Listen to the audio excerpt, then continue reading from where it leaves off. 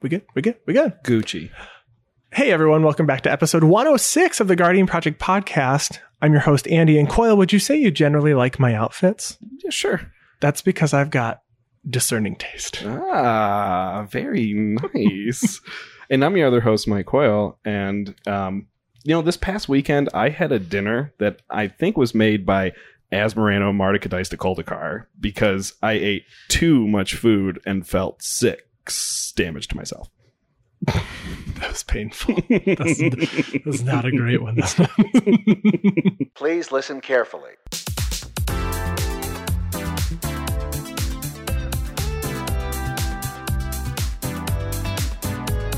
And this is the podcast where we talk about all things Magic the Gathering. But mostly Commander. So we've got a lot to talk about before we go through our main topic today. But we've got a new Secret Lair Super Drop coming. This is the Secret Layers All Natural, Totally Refreshing Super Drop. This one's got something for everybody. It's in the summer, so I guess it's refreshing. Like a summer shandy. Sure. Which is beer. If you are of age. And I like it. Refreshing. Correct. If you're not of age, it's terrible Don't drink for you. But it's also, it's terrible for you even if you're of age. None of them are good for you. The doctor never recommends one beer a day. Yeah, no, they don't. So actually starting today, the Super Drop went on sale. So this is going to be available from June 21st through July 23rd. If you follow us on social media, you likely already saw our post about this going live. So we've got a few different bundles in here. So there's Saturday Morning D&D that includes Commander Sphere, Whir of Invention, Heroes Downfall, Unbreakable Formation, Primal Vigor, and Impact Tremors. So there's some pretty cool stuff there for Commander. Primal Vigor, big deal. Big deal. There is an artist series for Mark Poole, Balance, Birds of Paradise, Brainstorm, Wasteland, Howling Mine, and Counterspell. If you don't have a Wasteland, this is a pretty good way to get one. It sure is. And a new cool artwork that you can get in foil too. Special guest Fiona Staples, Metallic Mimic, Dryad of the Elysian Grove, Oscura Tribe Elder, Soulscar Mage, and Spell Queller. Love that Metallic Mimic art. Beautiful. Yeah, it's like a little pirate goblin. Yeah. Pirate goblin. The next one is special guest Jen Bartel, Archaeomancer, Bloom Tender, Meteor Golem, and Mesa Enchantress. Bloom Tender, great card. Amazing card. That Meteor Golem art is a dope. It's like coming out of a volcano. It's just coming out of a volcano. Yeah, every Meteor Golem we've had so far is like the superhero landing Meteor Golem. Now we have something. This one's like, I just walked out of lava. Yeah, it's really cool. Come at me. The next one, something that people have been very excited for. We've got the Phyrexian Praetors Complete Edition. So this is their names are actually in the Phyrexian text. So we've got Elesh Norn, Jin-Gitaxias, Vorinclex, Urabrask, and Shieldred. I remembered all of them. I wasn't even looking at the names here. So these are real cool. You can actually get these in foil. $30 for non-foil or $40 for foil. I mean, if you're a foil fan, and I know the Secret Lair has been getting better with warping and stuff because they're being sealed now like in those individual wrappers like you do like you get at a pre-release now as opposed to being in those boxes. So that's really exciting. And then we have Mother's Day 2021, 4 different artworks with Mother of Runes. Yeah, very cool. Yeah, I like this one a lot. And then there's still more. There's still more. We've got Dan Frazier. There's the Allied Signets and the Enemy Signets. So all 10 Signets, new artwork, old border, deliciousness. Yes, and there's some other Dan Frazier artwork getting out there that also looks really cool that I'm crossing my fingers ends up on a card or a play mat or something. So. Yeah. Spoiler alert, mute for like 2 seconds if you don't want to hear. But it looks like there was an arcane signet. An arcane signet art that was accidentally released early? Do we know if it was? So I think it's on the Ultra Pro website. They released the playmat with the artwork. So you're gonna be. It might just be playmat artwork. Maybe it'll be a bonus card. We're not saying it's going to be. We're not saying don't come at us if it's not the bonus card in any of these. Come at Coyle. No, don't do that either. But it looks really cool. Kind of looks like a combination of all the Moxes, because this is, if you're not familiar, Andy informed me on the drive over here today that Dan Frazier is in fact the artist on the original Mox artworks. So I really want to get whatever artwork that is on. I would love to get that playmat. So look, you do a little bit of Googling, maybe you'll find it. Yes, and then the final update here with the Secret Lair is that they are going to be coming in new packaging. So we are going to have slim packaging that really is like just a sealed white envelope that has like a pull tab, like one of those rip tabs that you can open, as opposed to getting a box with plastic and all that extra junk that we didn't need. Hopefully we can move forward with all this recyclable material. Modern Masters 2015 did it. Cardboard packages. They did do cardboard packages. Mm-hmm. I think that one was very difficult to manage, though. This is a little different, but yeah. So there's that, and there is a playmat by Secret Lair as well. So you can get lots of good stuff here. So that is it for the Secret Lair. We've got about a month. Yeah. Order if you want some. There's plenty of time now, so it's not like 1 week or 3 days. Right. Yeah. Yep. So the next thing on the news we're talking about, we've talked about it a little bit before, but there's some refinement to the news, and this is the Mystery Booster Convention Edition. It's as we know, it's coming to our local game stores, select local game stores that are, I think, higher on the Wizards tier, and they are going to be making some changes to the Convention Edition. So I thought that this was just going to be leftover Convention Edition from conventions and stuff, but they're actually changing some of the cards. They're removing a list of cards. I'm not going to go through the entire list. We're going to have the link available in the show notes, so you can see all of the cards that are being removed. And instead of replacing those cards with new cards, they are just making some other cards have higher frequency. But if you played Mystery Boosters not at a convention, you're probably not familiar with the R&D playtest cards. So definitely when this does reach your local game store, if it reaches the local game store by you, if you get a chance to draft this, it's really cool for these R&D playtest cards. So make sure to check it out. Yeah, we've never done that. But I'm excited because I know our LGSs, at least one of them, will have some of this, and they're for drafting only. They're not just for sale to go buy. So I'm excited to play with that. We've also got some Oracle changes. So there had been some rumors about the Phyrexian creature type being added. Obviously, Vorinclex Monstrous Raider from Kaldheim is a legendary Phyrexian Praetor. There have been 250 cards updated that all had the Phyrexian creature type errated to them, so that's exciting. So you can now go start working on your Phyrexian commander deck. I assume I would imagine we're gonna get some multicolor Praetors when we go back. It would be cool, Yeah, and then that'll be the new commander hotness. So it'll still just be Morophon. No, maybe it'll be a 5-color Praetor. Who knows? That would be crazy if like Elesh Norn absorbed. Complete. Oh, Andy, don't get me that excited. We also had 2 creatures get the Ranger creature type. So Quirion Ranger and Ranger Captain of Eos both gained the Ranger type with the Modern Horizons 2 release. No other creatures have been updated at this time. And then for those of you playing Raynar the Ever Watchful, there were some updates as part of the Strixhaven update. But that errata that it got at that time kind of altered the way that it functioned further than it was actually intended. So the new text for Raynar now says Flying Vigilance. The first card you foretell each turn costs 0 to foretell. And whenever one or more cards are put into exile from your hand, or a spell or ability you control exiles one or more permanents from the battlefield, create a 1/1 spirit creature token with flying. So it's a little different than the way that it was written. But this lines up with some of the cards that came out in Strixhaven with copying and whenever you do something. So we had some updates there. So those are our Oracle changes. So that was a pretty big errata for those creature types. I think the last time we saw that was Noble. Yeah, when they added Noble, which was Throne of Eldraine. Yeah, which was what a year and a half ago at this point. I still haven't seen a Noble deck, EDH deck yet. But have you seen a Kenrith deck? I have seen Kenrith decks. It's helmed by a Noble. That's technically true. That's the best way to be true. Yes, you've told me this. The best kind of correct. Yes, technically correct. So Andy, you and I both had a pretty busy week streaming.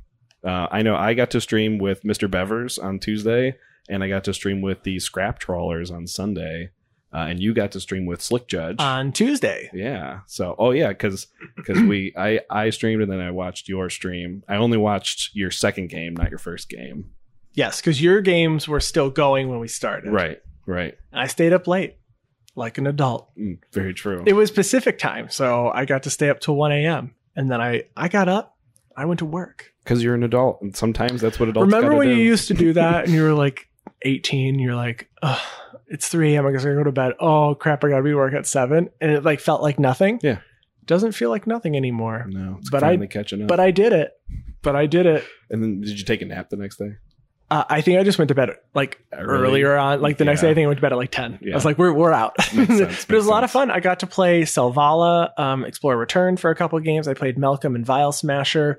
Have yet to do a combo yet with Selvala. That was a turn off. I saw the card. The writing was on the wall. Yeah. But there was another deck that won. But go check that out. And then I got my win with Malcolm and Vial Smasher with Glenhorn Buccaneer, and that was pretty cool. It's cool every time. I got the closest I've ever gotten to or no, I think I've won one game with it, with my Zergo Helm Smasher deck. Yeah. I killed 2 people with it, which was fun. One of them was Hatred on curve. So turn 5 swing with Zergo Hatred to make it 21 power and kill the host, Mr. Bevers, which was fun to do. Mean but fun to do. But then with the scrap trawlers, we did $50 budget decks where we had to build a commander that started with a certain letter. I got the letter K and built the Croxa deck while also fitting World Gorger Dragon and Animate Dead combo in it. Yeah, they said combo away if you can fit it in, right? That's right. They said as long as it fits in $50, and it does when you run like 42 basics or something like that. Chat was going crazy. I was watching the game when you were going off. Yeah, so we attempted it once and got interrupted, so didn't win the first game. And the second game, I was about to go off. I had Final Parting in hand to set up the combo with 7 mana about to untap. And I think it was like an Atali trigger or something to exile the top card of my library. And the top card of my library was Animate Dead. And I don't run redundancy because all the redundancy of Animate Dead's expensive. Like Necromancy and Dance of the Dead and all that. Yeah, so you can't run anything else. So you had to just rely on Croxa and some other creatures to just kind of get there. Yeah, I didn't win, but I had a bunch of discard effects and stuff. I think I got second place both times. Oh, okay. Dying to 1-800 Are You Flappin', double slapping Zatalpa. Yeah, Nick's deck was really cool. I was watching that first game, and as soon as Zatalpa hit, I just remember Andy Zupke going, "Anybody have any type of exile removal? Because I don't know how we deal with this bird." Yeah. Who got there game 1? It was Nick, right? It was with Nick. The birds, Nick won both games, yeah. Oh, really? Mono White won both games. Yeah. I had an Eat to Extinction in hand, but there was a possibility storm on the battlefield, so I couldn't remove Kaikar. Oh, wow. And I ended up wheeling it away and killing Andy Zupke with Neheb by swinging at him 6 turns in a row with it. Uh-oh. Well, 6 turns in a row. It was 6 turns. It was literally 6 turns. Sometimes you get there with Neheb after it swings 6 times. So we also had an opportunity to play D&D in person for the first time, and I just kind of wanted to mention that how much fun it was. And we're playing a Ravnica campaign. So we are relevant to playing a Rakdos puppeteer, so that's pretty interesting. Yeah, my puppet insults other people, and my character apologizes for the puppet. It's a very interesting dynamic. Charisma checks all the time. All the time. Well, check out all of their content, Mr. Bevers, Scrap Trawler, Slick Judge. And if you want to check out our content or support us, you can head to patreon.com/guardianprojectpod. And if you're looking for another way to support the podcast, whatever platform you're listening to the podcast on now, if you could subscribe, follow. If you're listening on YouTube, hit that bell icon and you will get notifications whenever we release new videos on our YouTube channel. Drop a comment. We love interacting in the comment section. Love it. It's our favorite thing to do. Literally. Coil, what is on the agenda? So today we are doing another patron deck tech. So we've done this once before. There is a patron tier that you can get to where we will be doing twice before. Yeah, twice. We have done it. We have done it twice. You're right. So we are reviewing our patron Parker Stockwell's Aurelia the War Leader deck today. Yes. So it's fun. We both played against it. And we're gonna break it down a little bit. It does combat-y things. So are you ready to fly right in? Twice. Exactly. So Aurelia the War Leader is a 3/4 angel with flying, vigilance, and haste for 2 red, white, and says whenever Aurelia the War Leader attacks for the first time each turn, untap all attacking creatures you control. After this phase, there's an additional combat phase. Is it all attacking creatures or just all creatures? It says untap. Nope, it's all creatures. Okay. Yeah, just all creatures you control. Yeah. So, I mean, this deck is obviously trying to swing to win, right? Like, that's the theme. We're going to swing to win? No. So there's a special theme going on in this deck, and that is Legendary Matters theme. So we're going to see a lot of legendary creatures, and then also some permanents that care about legendary. A lot of times you'll see Legendary Matters when it comes to like clones and like trying to get rid of the legendary effect. That's not what we're seeing here. It's just trying to put down a bunch of what do you call legendary? I mean, planeswalkers are called super friends. Are legendary creatures called anything in particular? A nickname like that? Just really great. Oh, okay. No. So you're going to have a board of really great creatures. Yeah, no, you're putting down lots of legendary creatures, but the thing is, all these legendary creatures, they all kind of do a lot. Mm-hmm. It's not like each one has its own issue. You're like, that will be a problem if I don't take care of it now. So the deck is actually running 38 spells / lands. So permanents in general that are legendary. And we are going to just be laying stuff down and hopefully making your opponents have to deal with the problematic cards. So we've got lots of cards that are going to give us card advantage though. And funny enough, you say that in the red-white variety. Yes. But it's difficult, right? Red-white card draw. What are you going to, it's not necessarily card draw. Card advantage, like you said, that we're going to take advantage of, and Aurelia allowing us to have 2 combats every single turn. We're going to take extra advantage of creatures or maybe a vehicle that has attack triggers or damage triggers. Right. So the first one here is Etali Primal Storm, a 6/6 Elder Dinosaur for 4 red that says when it attacks, exile the top card of each player's library. You may cast cards, non-land cards exiled this way without paying their mana costs. That's really great. Yeah, amazing. Free. Take all of your opponent's blue cards, so because you don't get to play them, or green, and then you might ramp yourself like crazy. That's very true too. I mean, free cards are free cards. Plus, I know Etali. It takes 6 mana to get Etali out, but it's also a 6/6. It's a threat. It's great. Exactly. And you get to attack twice. So the next one here I have is Grenzo Havoc Razor. So Grenzo Havoc Razor is a red 2/2 Goblin Rogue. It says whenever a creature you control deals combat damage to a player, choose one. You can either goad target creature that player controls, or you can exile the top card of that player's library. Until end of turn, you may cast that card, and you may spend mana as though it were mana of any color to cast it. So this one in this card in particular is good if you have like a lot of creatures on the battlefield, and there are a few creatures in this deck that are actual token generators that maybe would be in good combination here with Grenzo. But Aurelia being 6 mana to get out, you're gonna need to play some cards to help you with card advantage on the way up there, and Grenzo being a 2-drop. Amazing.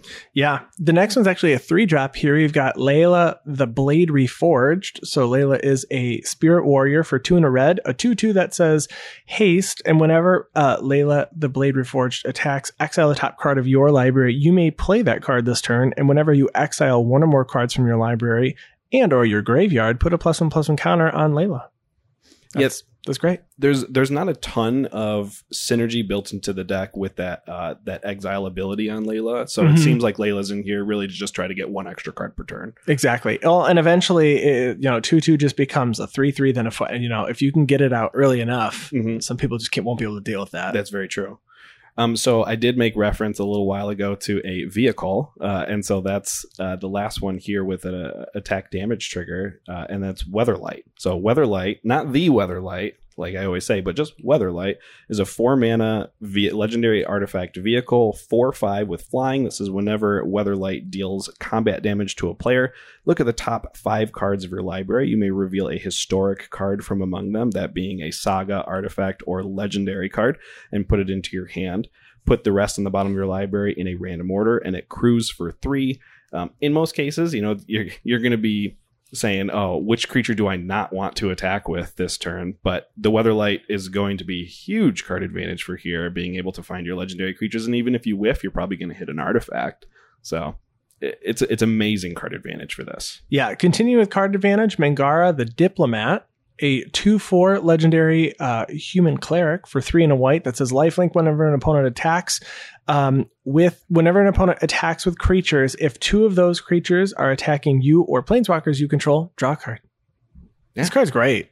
I actually really like this card. I don't see it played very often. I run it and I almost never get to cast it. But when you do, it really deters people from swinging at you. One single card deters people from... I'll take it. Yeah. Well, and it even helps being a 2/4 lifelink. I mean, it's got a big butt. It can gain you some life if they do swing something at you that you can block. So yeah, totally agree. Mangara. Is it expensive? Yeah, maybe $10. Maybe that's why people aren't playing it. Could be $10 card. But also in card advantage, red has a few of these things that will exile the top card of your library at the beginning of your turn. And we're going to be playing at least 2 of them here. And Outpost Siege, which is a 4-mana enchantment. When it enters the battlefield, you choose either Khans or Dragons. And the card advantage option here is going to be Khans. Says at the beginning of your upkeep, exile the top card of your library. Until end of turn, you may play that card. I don't think we're really going to be taking advantage of the Dragons part, where whenever a creature you control leaves the battlefield, Outpost Siege deals 1 damage to target creature or player. We're not really trying to loop creatures on the battlefield here. So this one's pretty much just going to be used for card advantage. And actually the card that Parker seems to like the most, or he at least referenced it as his card advantage card, is Vance's Blasting Cannons. So remember when we said, I want to put this in a deck? Well, this is the deck. This is great. Yeah, so it's a 4-mana legendary enchantment. Legendary, so that's important, being a little bit better than Outpost Siege. It says at the beginning of your upkeep, exile the top card of your library. If it's a non-land card, you may cast that card this turn. And whenever you cast your 3rd spell in a turn, you may transform Vance's Blasting Cannon. And on the other side, it becomes a land that can tap for red, or you can pay 2 in a red and have it deal 3 damage to target creature or player. So I think Parker would probably want to keep this out as an enchantment as long as possible, but a little bit of ramp never hurts. Exactly. Well, and we've also got Heroes Podium, an artifact that everyone wants to play in their legendary deck. I don't have one, which is the only reason I'm not playing it in my Niambi deck, which is my legendary deck. But it's a legendary artifact for 5 colorless that says each legendary creature you control gets +1/+1 for each other legendary creature. And that's pretty great. I mean, it feels very much like a coat of arms, it's your own personal coat of arms. For sure. But then it has pay X and tap it. Look at the top X cards of your library. You may reveal a legendary creature card from among them and put it into your hand. Put the rest on the bottom of your library in a random order. So this is a way to use your mana if you don't have anything to try to get some sort of card advantage. I like this because your creatures just get bigger, but it is one of the more expensive cards, but it's also foil in this deck, and I would absolutely not cut it for that reason. Not cutting it because it's foil? 100%. And I think this card's a single printing. I love that. This is from Born of the Gods, it's foil, I gotta show it off. No one else is really talking about this card. And when it happens and people get to see it, that's great. It's true. And yeah, it's the wow factor. And like you said, coat of arms factor is big. And then you take into account that you're getting 2 combats, and it's like, okay, that might even be a win right there. So the next thing for card advantage is cards that replace themselves, or what I like to call tutors.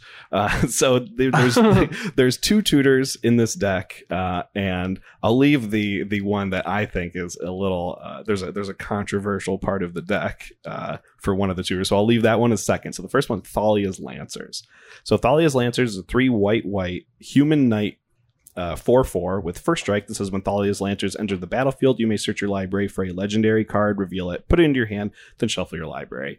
Very easy way to just search for pretty much any legendary card in this deck that you want. There's legendary lands that we haven't gone over yet, artifacts, enchantments, and creatures to go find. So yeah, if you want, I guess the one to make it card advantage, right? You'd want to grab one of them that are going to give you card advantage. So it's mostly just replacing it here. But the other one here is Search for Glory. So this is where Coyle and I do slightly disagree. So Search for Glory is a snow sorcery for 2 and a white that says search your library for a snow permanent, a legendary card, or a saga card, reveal it, put it into your hand, then shuffle your library. You gain 1 life for each snow mana spent to cast the spell. But it is a Boros commander, specifically with the really nice Boros lands and the Boros basics, and they're not snow lands. They're not snow covered. But it's okay. I don't agree. Flavor over function here. If you all you're losing out on is 3 life max. It's not gonna, that's a lightning bolt. It's not. No one runs that. How many times have you been exact seized? For 3, I'm not sure. I have them when it's What like about for 31, and you're like, how did you do that? I'm just saying every life matters. When you swing with your Llanowar elves on turn 2. Okay, I've flung a Llanowar elf before, and I did win. So I guess if they had one, if we had one snowland here, it might matter. I'm not suggesting to take out your pretty lands and put in snow lands. I'm suggesting maybe you can go around the table and rule 0 your Boros lands into snow lands for this literal 1 card in your deck. Oh, it's a good idea. It's a good idea. Or get all of your Boros lands alter arted to be snow covered Boros lands, which would be kind of cool. I do want to see Ravnica in the winter. I know I asked you the other day. So Ravnica Ravnica was in the fall last time when we saw it with guilds and and Ravnica Allegiance. I mean, he will go to the winter next time. That's right. So let's move on to ways that we're going to slow our opponents down to get ourselves kind of into a better spot here. So there is a kind of like a removal package and some hate bears, or just not even just hate bears, because some of them are not just 2/2s. Just some really difficult cards that your opponents have to deal with. One of them is Thalia, Heretic Cathar, a 3/2 human soldier for 2 and a white that has first strike, and creatures and non-basic lands your opponents control enter the battlefield tapped. This matters. It really does. I play this in a couple of decks, and it really, really slows your opponents down. And it's really nice to get yourself a turn or two because they needed to play something on 3, and now they have to play it on 4, or they want to play something else on 4, so they don't play what they were going to play on 3. And I can appreciate that. I mean, if I'm running Authority of the Councils on 1, I should be running Thalia on 3, I think. Yeah, I mean, I guess if you're going for that style of deck, right? Mm-hmm. Yeah, so Thalia is great. Also, legendary. That's right. And then we have Rydane, God of the Worthy, which is a 3-mana legendary creature god 2/3 with flying and vigilance. It says snow lands your opponent's control enter the battlefield tapped. I don't know if that's ever going to matter. I'll be honest. I guess it would if you were playing this deck with Snowlands. That's right. That's right. Non-creature spells your opponents cast with converted mana cost 4 or greater, cost 2 more to cast. That's the important part here. I don't see many people playing this card. I was going to say that. I think this is one of those cards that we have been in product overload for a very long time. And I don't know how many people are playing this. And my one question was, I actually had to look to the backside to see what the other flip side of this is for the legendary artifact. And it's Velkmira Protector Shield for 3 and a white. It says if a source an opponent control would deal damage to you or a permanent you control, prevent 1 of that damage. And whenever you or another permanent you control become the target of a spell or an ability and an opponent controls, counter that spell or ability unless its controller pays 1. I don't dislike it. I just don't know what side I'd want to play. I feel like for this, I'd want to be swinging. Obviously, your commander wants you to swing, but I got to play the backside of Bergi for the first time the other day, and that was cool, and it feels good when it really works. So I guess you're playing against a bunch of 1/1s, right? If you're playing against a token swarm of Saprolings, you might want to play the other side because it's going to prevent all the damage from the Saprolings. So, interestingly enough, I did the exact same thing you did and had to go to the other side of this. I had to look at it. Read it. And I realized that this first part of the text is the exact same text that is on Dejiru, except Dejiru only prevents the first damage dealt to planeswalkers, but this presents the first damage dealt to any of the permanents you control, including planeswalkers. So this is redundancy in Dejiru in combination with that Ajani, that ultimates that makes it so if any of your permanents would take damage, they only take 1 damage instead, and then you prevent the 1 damage so they can never die. So this deck tech has helped you improve one of your decks. Absolutely. It really has. It really has. And I could say that about every single deck tech we've done so far. Yeah. So, The next one here is Limvala, Keeper of Silence. So a legendary angel, 3/4 flying for 2 white that says activated abilities of creatures your opponents control can't be activated. I think this card's completely fair. Unless you're playing a deck whose commander is the creature with the activated ability as opposed to a triggered ability, I don't have a problem with this card. I think it keeps games in check.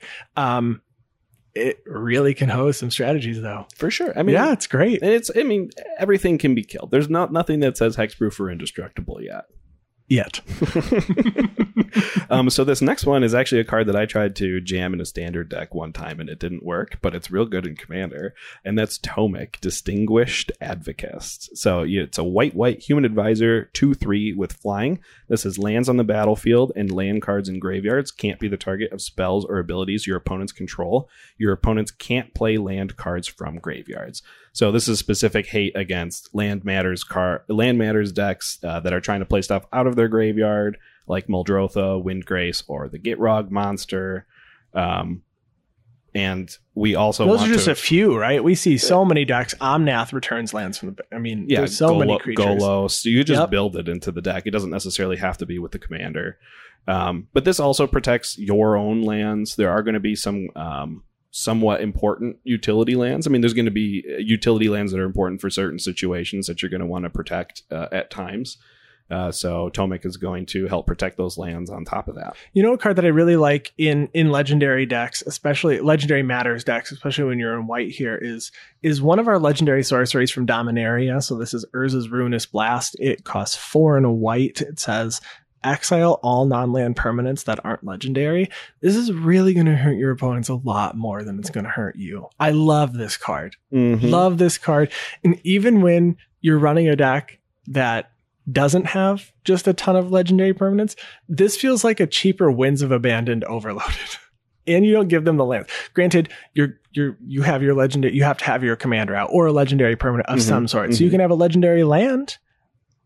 It has to be a legendary creature or planeswalker. Yeah. But that's okay. You'll have that out probably. Every single deck runs at least one of those. You're not wrong. At least one. At least one. You have to, technically. It's likely. I wonder how many decks run more than one. Like just on average, how much, probably. If someone has those numbers, get at us. Yeah, EDH Rec. Pull those numbers for us. There's also a few just like kind of standard control effects that you're going to run. Austere Command to help out with artifact heavy, enchantment heavy, or hit everything that's low that's trying to block you out. Chaos Warp to just hit things, Generous Gift to hit things. Like probably my two favorite removal cards in red and white are probably Chaos Warp and Generous Gift. So and then Swords to Plowshare, Path to Exile. You gotta love it. I like the inclusion here of Wear and Tear. It's one of our fuse cards from Dragon's Maze. So for 1 and a red, you can destroy target artifact, and for 1 white, you can destroy target enchantment, or you can just pay the whole cost of it and then destroy an enchantment and an artifact. I just really like that. I love the utility cards. You normally don't see that kind of utility unless you're playing in green. And then there's also like 3 other options, and it only costs 1 mana. Exactly. And then this deck is also running Forsake the Worldly, which I also don't see very often. This is a common from Amonkhet. So it's an instant that says exile target artifact or enchantment for 2 and a white, but it's got cycling for 2. So that's nice, because I find a lot, and we've had this discussion before, I think having a way to remove enchantments is really important, because those are they do more damage than 5 artifacts do. 5 treasures, that's scary because they can do something big. But 1 doubling season without a removal spell for sure can go on for turns, right? And go, I don't know how to answer this now, right? Like it's like I think how we said it before was like 90% of enchantments are super impactful, and only 40 to 50% of artifacts are super impactful. Maybe even less than that. Did you say 90? 90% of enchantments. And then what was your other percentage? 40 to 50. So we're at 140%. No, they're treated as individual statistics. I thought we were trying to do. I was like, Coil, that does not make 100. 90% of the time you want to kill the enchantment. 50% of the time you want to kill the artifact. And 80% of the time it works 100% of the time. That's right. All right. So now that we've talked about how we're going to control our opponents, and we talked about our card advantage, we got to talk about how we're going to win the game. And in this particular deck, this deck swings with creatures. So we're going to win the game by killing our opponents by swinging with creatures. Exactly. So I want to talk about, a creature that most don't get to see, but it's always an enjoyment. And I honestly think it's an enjoyment for like everyone when you get to see it, because everyone wants to celebrate it. So it's not 1, but 2 creatures combined. With our powers combined, we are a total monstrosity. We are. So I am talking about Gisela the Broken Blade and Bruna the Fading Light. So these are both legendary angels from Eldritch Moon. Gisela the Broken Blade has flying, first strike, lifelink. It's a 4/3 that says at the beginning of your end step, if you control both Gisela and Bruna, you can meld them. And Bruna is a flying 5/7 with vigilance that costs 5 white. And when it enters, you can return target angel or human from your graveyard to the battlefield. So in this deck, we're not really throwing things into our graveyard. Some decks are just pitching that Gisela as quickly as it can to hopefully play the Bruna later. Or you usually see this with the actual commander is Bruna, because it's the one that can just bring the other one back. Right. But when they flip, they become quite a monster. So they they become Brizella, Voice of Nightmares. And Brizella, Voice of Nightmares is a 9/10 creature that has flying, first strike, vigilance, lifelink, and your opponents can't cast spells with converted mana cost 3 or less. That's all on one card. That's pretty good. Pretty good. It's all on 2 cards. I guess it's all on 2 cards when you flip them upside down and set them next to each other. So meld was a mechanic that we have not seen come back, was only used on, I think, were there 4 different melds? I think there were only 4 different things that could meld. There was like the land and the creature. There was 2 different kinds of creature. I think there might only be 4. There might only be 3. But Brizella, swinging in for 9, with lifelink and vigilance is real good. If you have Aurelia out, it's swinging for 18 because you get to swing with it twice. And your opponents can't cast their Path to Exiles or their Generous Gifts or their Chaos Warps or all the things that we pack into our decks that are cheap. None of them. I have to use my quote unquote bad 4 mana removal. Quote unquote. Eat to Extinction. Love that card. I don't know how much mana removal I run that's greater than 3 other than a board wipe personally. So I do not know. I would agree with you. I think when I'm talking about 4 mana removal, I'm going to board wipe, not individual removal. In most cases. I agree with you. So you have to. So I guess Brizella only gets killed by board wipes from our decks. Pretty much. That's I mean, crazy. for how I build, I would say that I'm not able to remove Brizella unless it's a Wrath of God or a Damnation or a No, can you even overload Cyclonic Rift on the stack at 7? Yeah, so you can, but I'm going to have to pay a lot of mana to deal with Brizella. Sure. That is kind of funny, though. Returning Brizella to someone's hand is 2 different creatures again. It's kind of like Mutate, except it happened before Mutate. Yeah. So what about when Gisela before then? So Gisela, when Gisela was a red-white angel, like Gisela Blade of Gold Knight. For 4, a red, white. You get a legendary creature, Angel, 5/5 with flying and first strike. The set of a source would deal damage to an opponent or a permanent an opponent controls. That source deals double that damage to that player or permanent instead. And if a source would deal damage to you or a permanent you control, prevent half that damage, round it up. So yeah, this is going to help close out games by doubling damage. I think that the having damage on your creatures is especially important for situations where someone can block once during a combat or something and preventing the damage so that your creatures don't die and you can get in on that second combat afterward. But yeah, doubling your damage and doubling your combats. How could you go wrong? Gisela Blade of Gold Knight, it always seems so expensive, and I don't add it to my decks because it costs 7. But every time I see somebody play that for 7, because just the way that games go, once you're into that point of the game, you're like, I've probably used my removal on things that helped get us to this point in the game, and I might not have something to deal with this now. 10 damage is so much. It's a lot. It's 10 on a single swing. Yeah, it's 20 on 2 if you got Aurelia. If you got Aurelia, and that's not even accounting for Aurelia's damage. For any other creatures that you have either. Right. Blackblade Reforged. This is a really solid artifact. Even better, because it cares about legendary creatures. Sure. So you can just stick it on any of them. So Blackblade Reforged is an artifact equipment that costs 2 mana. It says equipped creature gets +1/+1 for each land you control. We all play those. and you're, by the time you play this, you're probably, by the time you play this and equip it, you're probably at 4, 5, 6 lands. It has equip creature for 7, or equip legendary creature for 3. Oh yeah. And we have so many legendary creatures. You're probably just going to put this on a legendary creature. It just makes sense too. Mm-hmm. So you have more mana to do things with. But imagine that on a Giselle. I mean, yeah, I guess this is the one really good part about having high CMC creatures is that your Blackblade Reforge will always be already huge by the time you put it on your creature. And putting that on Aurelia to get in with commander damage is a real thing. Oh yeah, you'll just kill someone that way very easily. What's better than having to pay 3 mana to equip an equipment?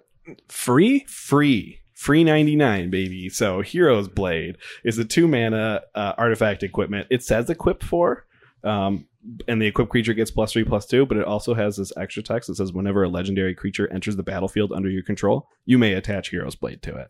So just, a free +3/+2 pump, and then you can continuously move it to the next best legendary creature. So, you get this out on 2, you attach it to your legendary creature on 3, and then your next legendary creature on 4 and 5 and 6 and blah, blah, blah, blah, blah, until it's on your Gisela Blade of Gold Knight.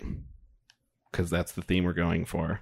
It is. Double that damage. Another artifact equipment that we have here, Shadow Spear. For 1 mana, equipped creature gets +1/+1 and has trample and lifelink. Equip 2 and pay 1 permanence your opponent's control. Lose hexproof and indestructible until end of turn.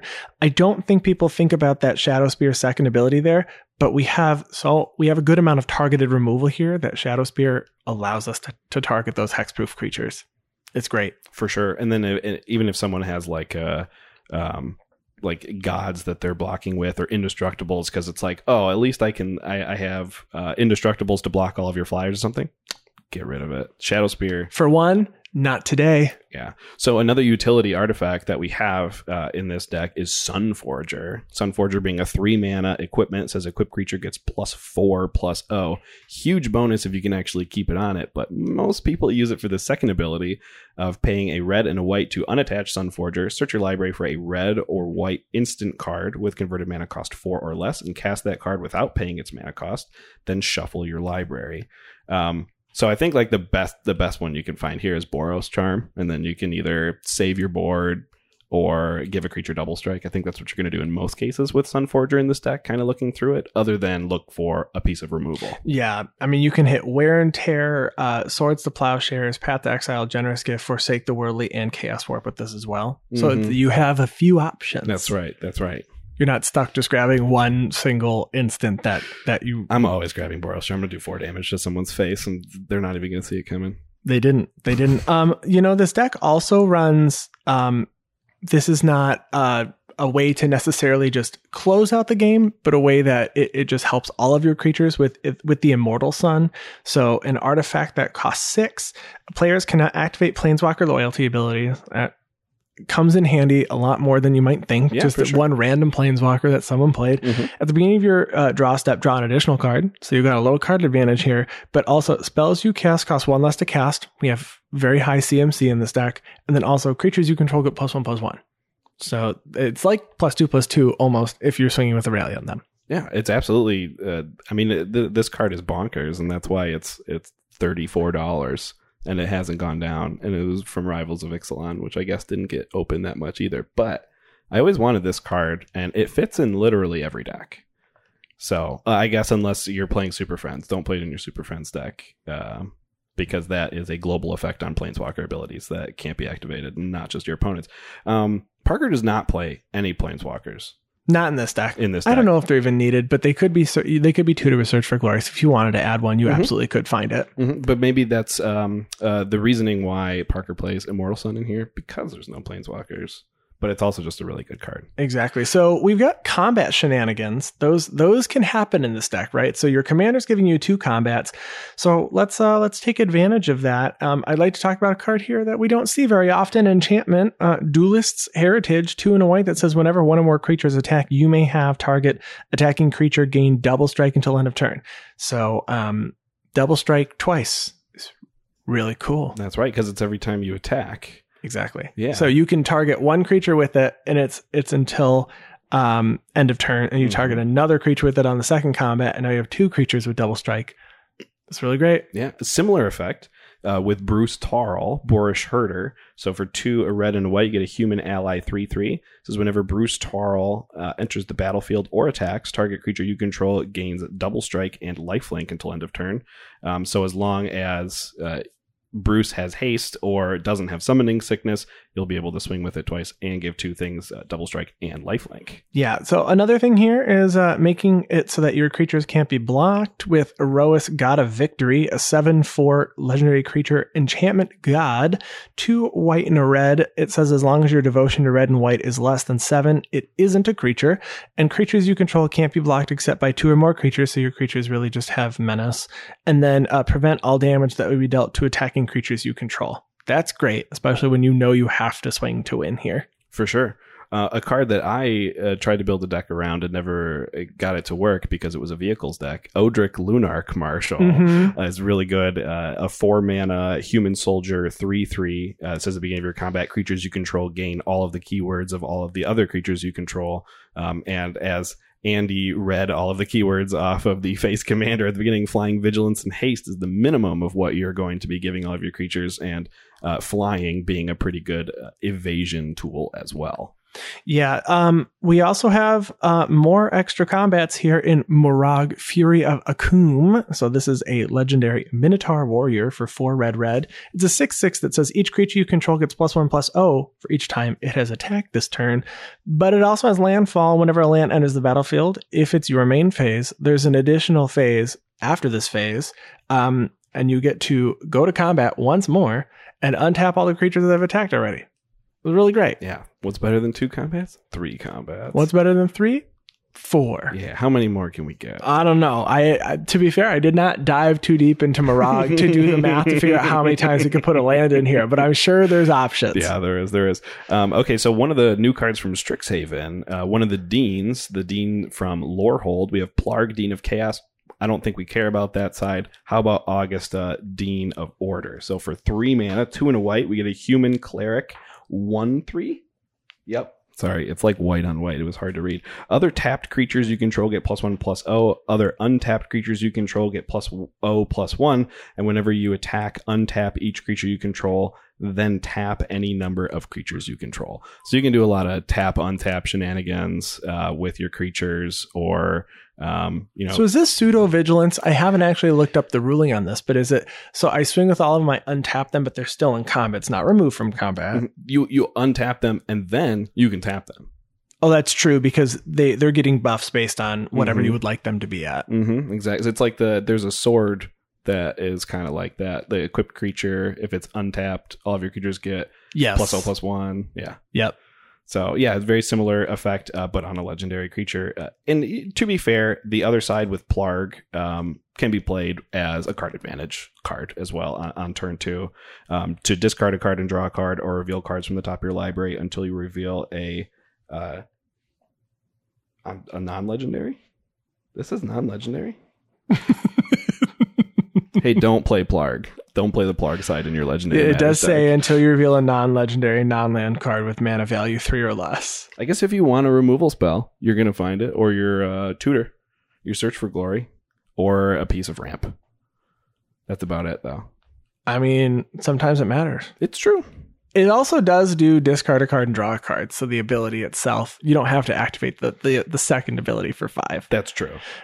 We also, there is a very competitive combo in this deck. I saved this one for you. Yeah, it's a very cool combo. And when the game needs to end, the game can just potentially just end. So this is there is a Helm of the Host and a Godo Bandit Warlord in this deck. Got to do it. So if you're not familiar, Godo Bandit Warlord is a 3/3 human barbarian for 6, 5 and a red that says when it enters, you may search your library for an equipment and put it into play. If you do shuffle your library, and then whenever Godo attacks for the first time each turn, untap it and all samurai you control. I'm sure you're running a ton of samurai. And then you get an additional combat phase. Well, if you grab the Helm of the Host and you put it into play and you equip it, Helm of the Host says at the beginning of combat on your turn, create a token that's a copy of the equipped creature, except it's not legendary. And that token gains haste. So all you really need to have is 6, 7, 8, 9, 10, 11 mana, right? 11 mana. So you play the Godo, you equip the Helm of the Host, and then you go to just infinite combat steps. Yep.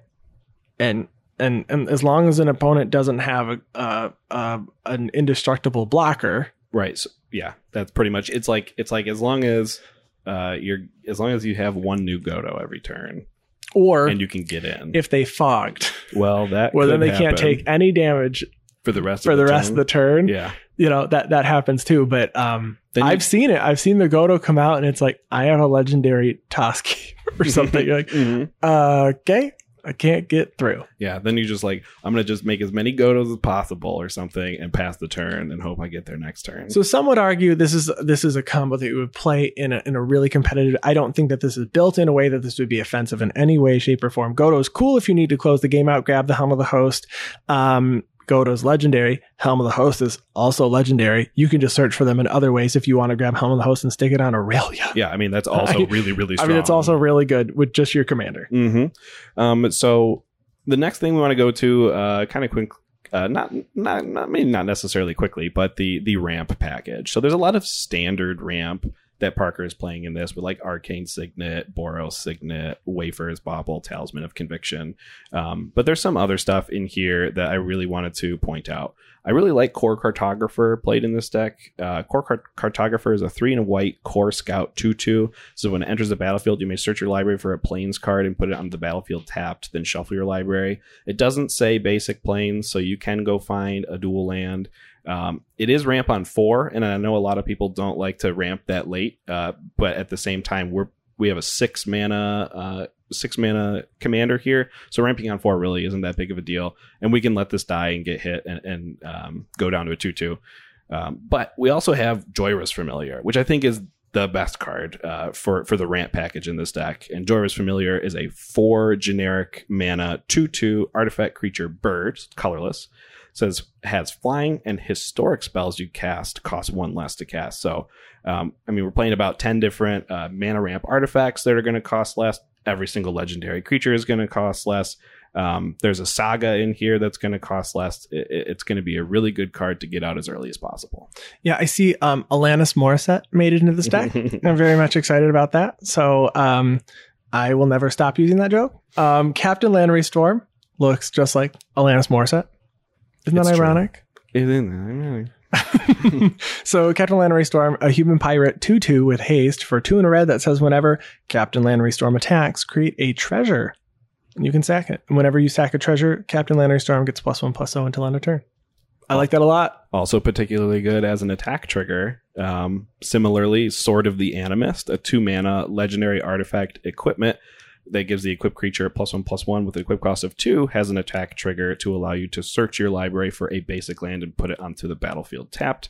And if you're swinging 2 times per turn, you might not think, oh, I already have my commander out with Sword of the Animist out. I'm already at 6 mana. I don't really need more. You do. You need to cast 2 angels per turn. If you don't have enough mana to cast 2 angels per turn, you don't have enough mana yet. Oh my gosh. But what if your 2 angels per turn, though, are Aurelia and the original Giselle? That's fine. That's too many angels per turn if you have that much mana. It's okay. You gotta try to close this game out. Is what you gotta do. We've also got some token generators in here, all on legendary creatures. I see that we've got Ragavan making an appearance, but only as a creature token off of Karizev Skyshep Raider. Although Ragavan, solid include for this deck, though. It's legendary, can get you some ramp early, exile some cards. Maybe you need something that you're exiling. But this Ragavan is also just a really cute monkey. Karizev, First Strike Menace 1/3 for 1 and a red. So you got some early drops here. Whenever Karizev Skyship Raider attacks, you create a legendary 2/1 monkey named Ragavan, tapped and attacking, and exile Ragavan at the end of that combat. It's kind of nice that you're getting in for 3 starting on 3. Yeah, absolutely. Yeah, actually on turn 3. And Ragavan actually being a legendary creature permanent is relevant for our Heroes Podium. So it's actually going to pump everything as it comes out. Yep. Similarly, I've said similarly a lot. and it's not always exactly similarly. Indubitably. Krenko, 10th Street Kingpin, is nothing like Kari Zev, but definitely takes advantage of this Heroes Same podium colors. a little bit more. Same colors. That's true. So Krenko, 10th Street Kingpin is a deck that I used to have. So for 2 in a red, you get a 1/2 legendary creature goblin that says whenever Krenko, 10th Street Kingpin attacks, put a +1/+1 counter on it, then create a number of 1/1 red goblin creature tokens equal to Krenko's power. So if you have that Heroes podium out and Krenko's 10 power, you're going to get 10 goblins. Most of the time, we're going to use them to block in this deck. Or you have extra combats and they're all going down. Maybe. And then you have an outpost siege and you just decide to name dragons. Like, go ahead, board wipe my 10 goblins. Hey, I like having those options where like, I've never done this and it really matters right now. Mhm. It really matters. But you could also run Brimaz, King of Ereskos, right? So we've got a 3/4 cat soldier for 1 white. Whenever Brimaz attacks, put a 1/1 white cat soldier creature token onto the with vigilance onto the battlefield, tapped and attacking. And whenever Brimaz blocks a creature, put a cat soldier with vigilance onto the battlefield, also blocking that creature. So more tokens. Yeah. And then the last token generator we have here is God Eternal Okecha. So for 3 white, you get a zombie god with double strike. Says whenever you cast a creature spell, create a 4/4 black zombie warrior creature token, and then has the War of the Spark god text where it goes into your library rather than into your graveyard. I don't love the token generation part of this card in this deck because I don't think you're going to be casting a lot of creature spells per turn, but it has double strike, so it's going to be good in multiple combats. And those 4/4s potentially having just 2 combats themselves with the Aurelia, but also 4/4 blockers, that's not nothing. It's also not nothing to have the ability to make black creatures in a Boros deck. It can matter for like fear and stuff and intimidate and stuff like that. I've seen it matter in games. Yeah, so let's scoot over now to our lands. We do have some legendary lands here. Some of them let's talk about the utility lands here first. Sure.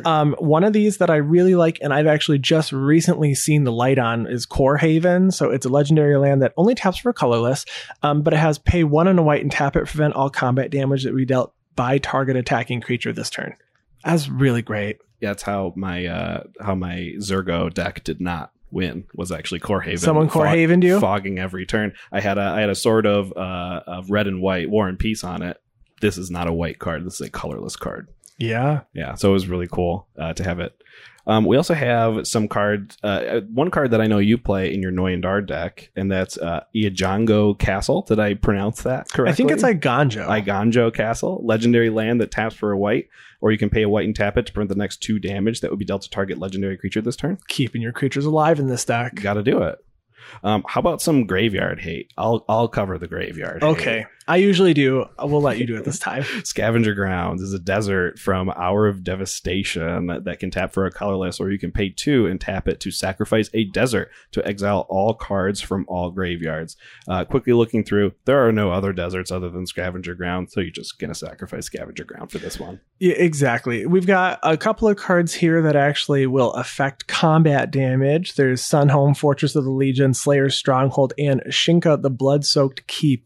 I've never played with Shinka, the Blood-Soaked Keep, ever, but it's a legendary land. Pay 1 and pay a red and tap it. Target legendary creature gains first strike. Slayer's Stronghold has pay a red and a white and tap it. Target creature gets +2/+0 and gains vigilance and haste. And then Sunhome, Fortress of the Legion has pay 4, 2, a red and a white to give target creature double strike till end of turn. Yeah, that's great. Yeah, and the last land here to round out the utility lands, Tyrite Sanctum, relatively new from Call Time. Tyrite Sanctum can tap for a colorless. You can use 2 and tap it, and target legendary creature becomes a god in addition to its other types, and put a +1/+1 counter on it. Or you can pay 4 and tap it to sacrifice the land to put an indestructible counter on target god. There are a few gods in the deck, 3 gods in the deck, but you could also use this to quote unquote upgrade your creatures into gods and then make them indestructible. So very powerful card. Takes a couple turns to set up, but definitely worth it. Yeah. So now that we've gone through the deck, right, and rounding out that deck, we've got 28 additional lands. I think this deck's really fun. I've played against this a few. I've played against this a few times. You played against this a few times. Yeah, at least once. It definitely, it puts threats on the battlefield. It struggles a little bit just like keeping up with later in the game when people are playing, 4 or 5 spells per turn. But if you can keep those threats out there, if you can get that protection out there, it's really difficult to deal with. Yeah. I taking a look, right? So a few of the suggestions that we would make, right? So you had mentioned maybe switching out those basics for snow, or just having a rule 0 discussion. I didn't mention that Kediss is also in this deck, really strong when Aurelia swings. I didn't take a look at the actual number of humans versus non-humans, but Winota is also a legendary creature. I'm not sure how many hits you would actually get off of it, but something to think about, especially when you're already playing a legendary deck. I know there are a few humans in here. I do believe that the Deans are. Actually, they are not. It's an Orc Shaman. They're both Orc Shamans? Well, you can't get the other, you can't get the flip side though. Oh, okay. So, but Audric is a human. There you go. Bruce Tarl, also human. So you can grab a few things with Winota. So maybe you would have to, poise it a little bit different. Karizev. Tomek and Thalia. So yeah, there's a few things that you could hit with it. Maybe I like leaning really hard into the legendary strategy though. So that's where I would go with that. I mean, it's really good. The legendary strategy, because I know. Do you have any Legendary Matters decks yourself? I do. I have an Azorius one with Niambi Esteemed Speaker, but that's a legendary reanimate deck. So I discard my stuff and bring it back for cheaper. Right. And then I have the generic legendary, I don't want the legendary rule, I'm going to make as many copies of the same legendary creature as possible deck in my Sultai Ikrashidiki Sakashima of 1,000 Faces deck. Exactly. So, I think Legendary Matters is a really fun strategy. I think people really enjoy playing it and playing against it. Yeah. It's always cool just to see, oh, wow, I've seen that commander as a deck by itself. And you're like, oh, I've seen that one. Oh, I've seen that one too. Oh, shoot. I've got 5 really strong things coming at me. Yeah. Now people are going to think you're playing, what was it, Raiki, and stealing everyone else's commanders, because that's what your board state's going to look like by the end of it. Exactly. Well, that is the end of our episode, Parker. Thank you so much for being a patron, and thank you for submitting this deck. We will post a link to the deck list when the show goes live. We want to thank you all for listening. If you would like to contact us, you can find our podcast online at theguardianprojectpodcast.com. You can find our social media on Twitter at GuardianPod, and our gameplay videos at youtube.com/theguardianproject. And you can email us at guardianprojectpod@gmail.com. You can find me online on Twitter at ATFlurry. And you can find me online at Twitter at Wormcoil Engine. And special thanks to Ryan Nichols, our producer and editor. We appreciate you. And another special thanks to Chris Wolf, our graphic design liaison person. Pro. Thanks, Chris. Artist. We'll see you all next week. Bye. Bye-bye.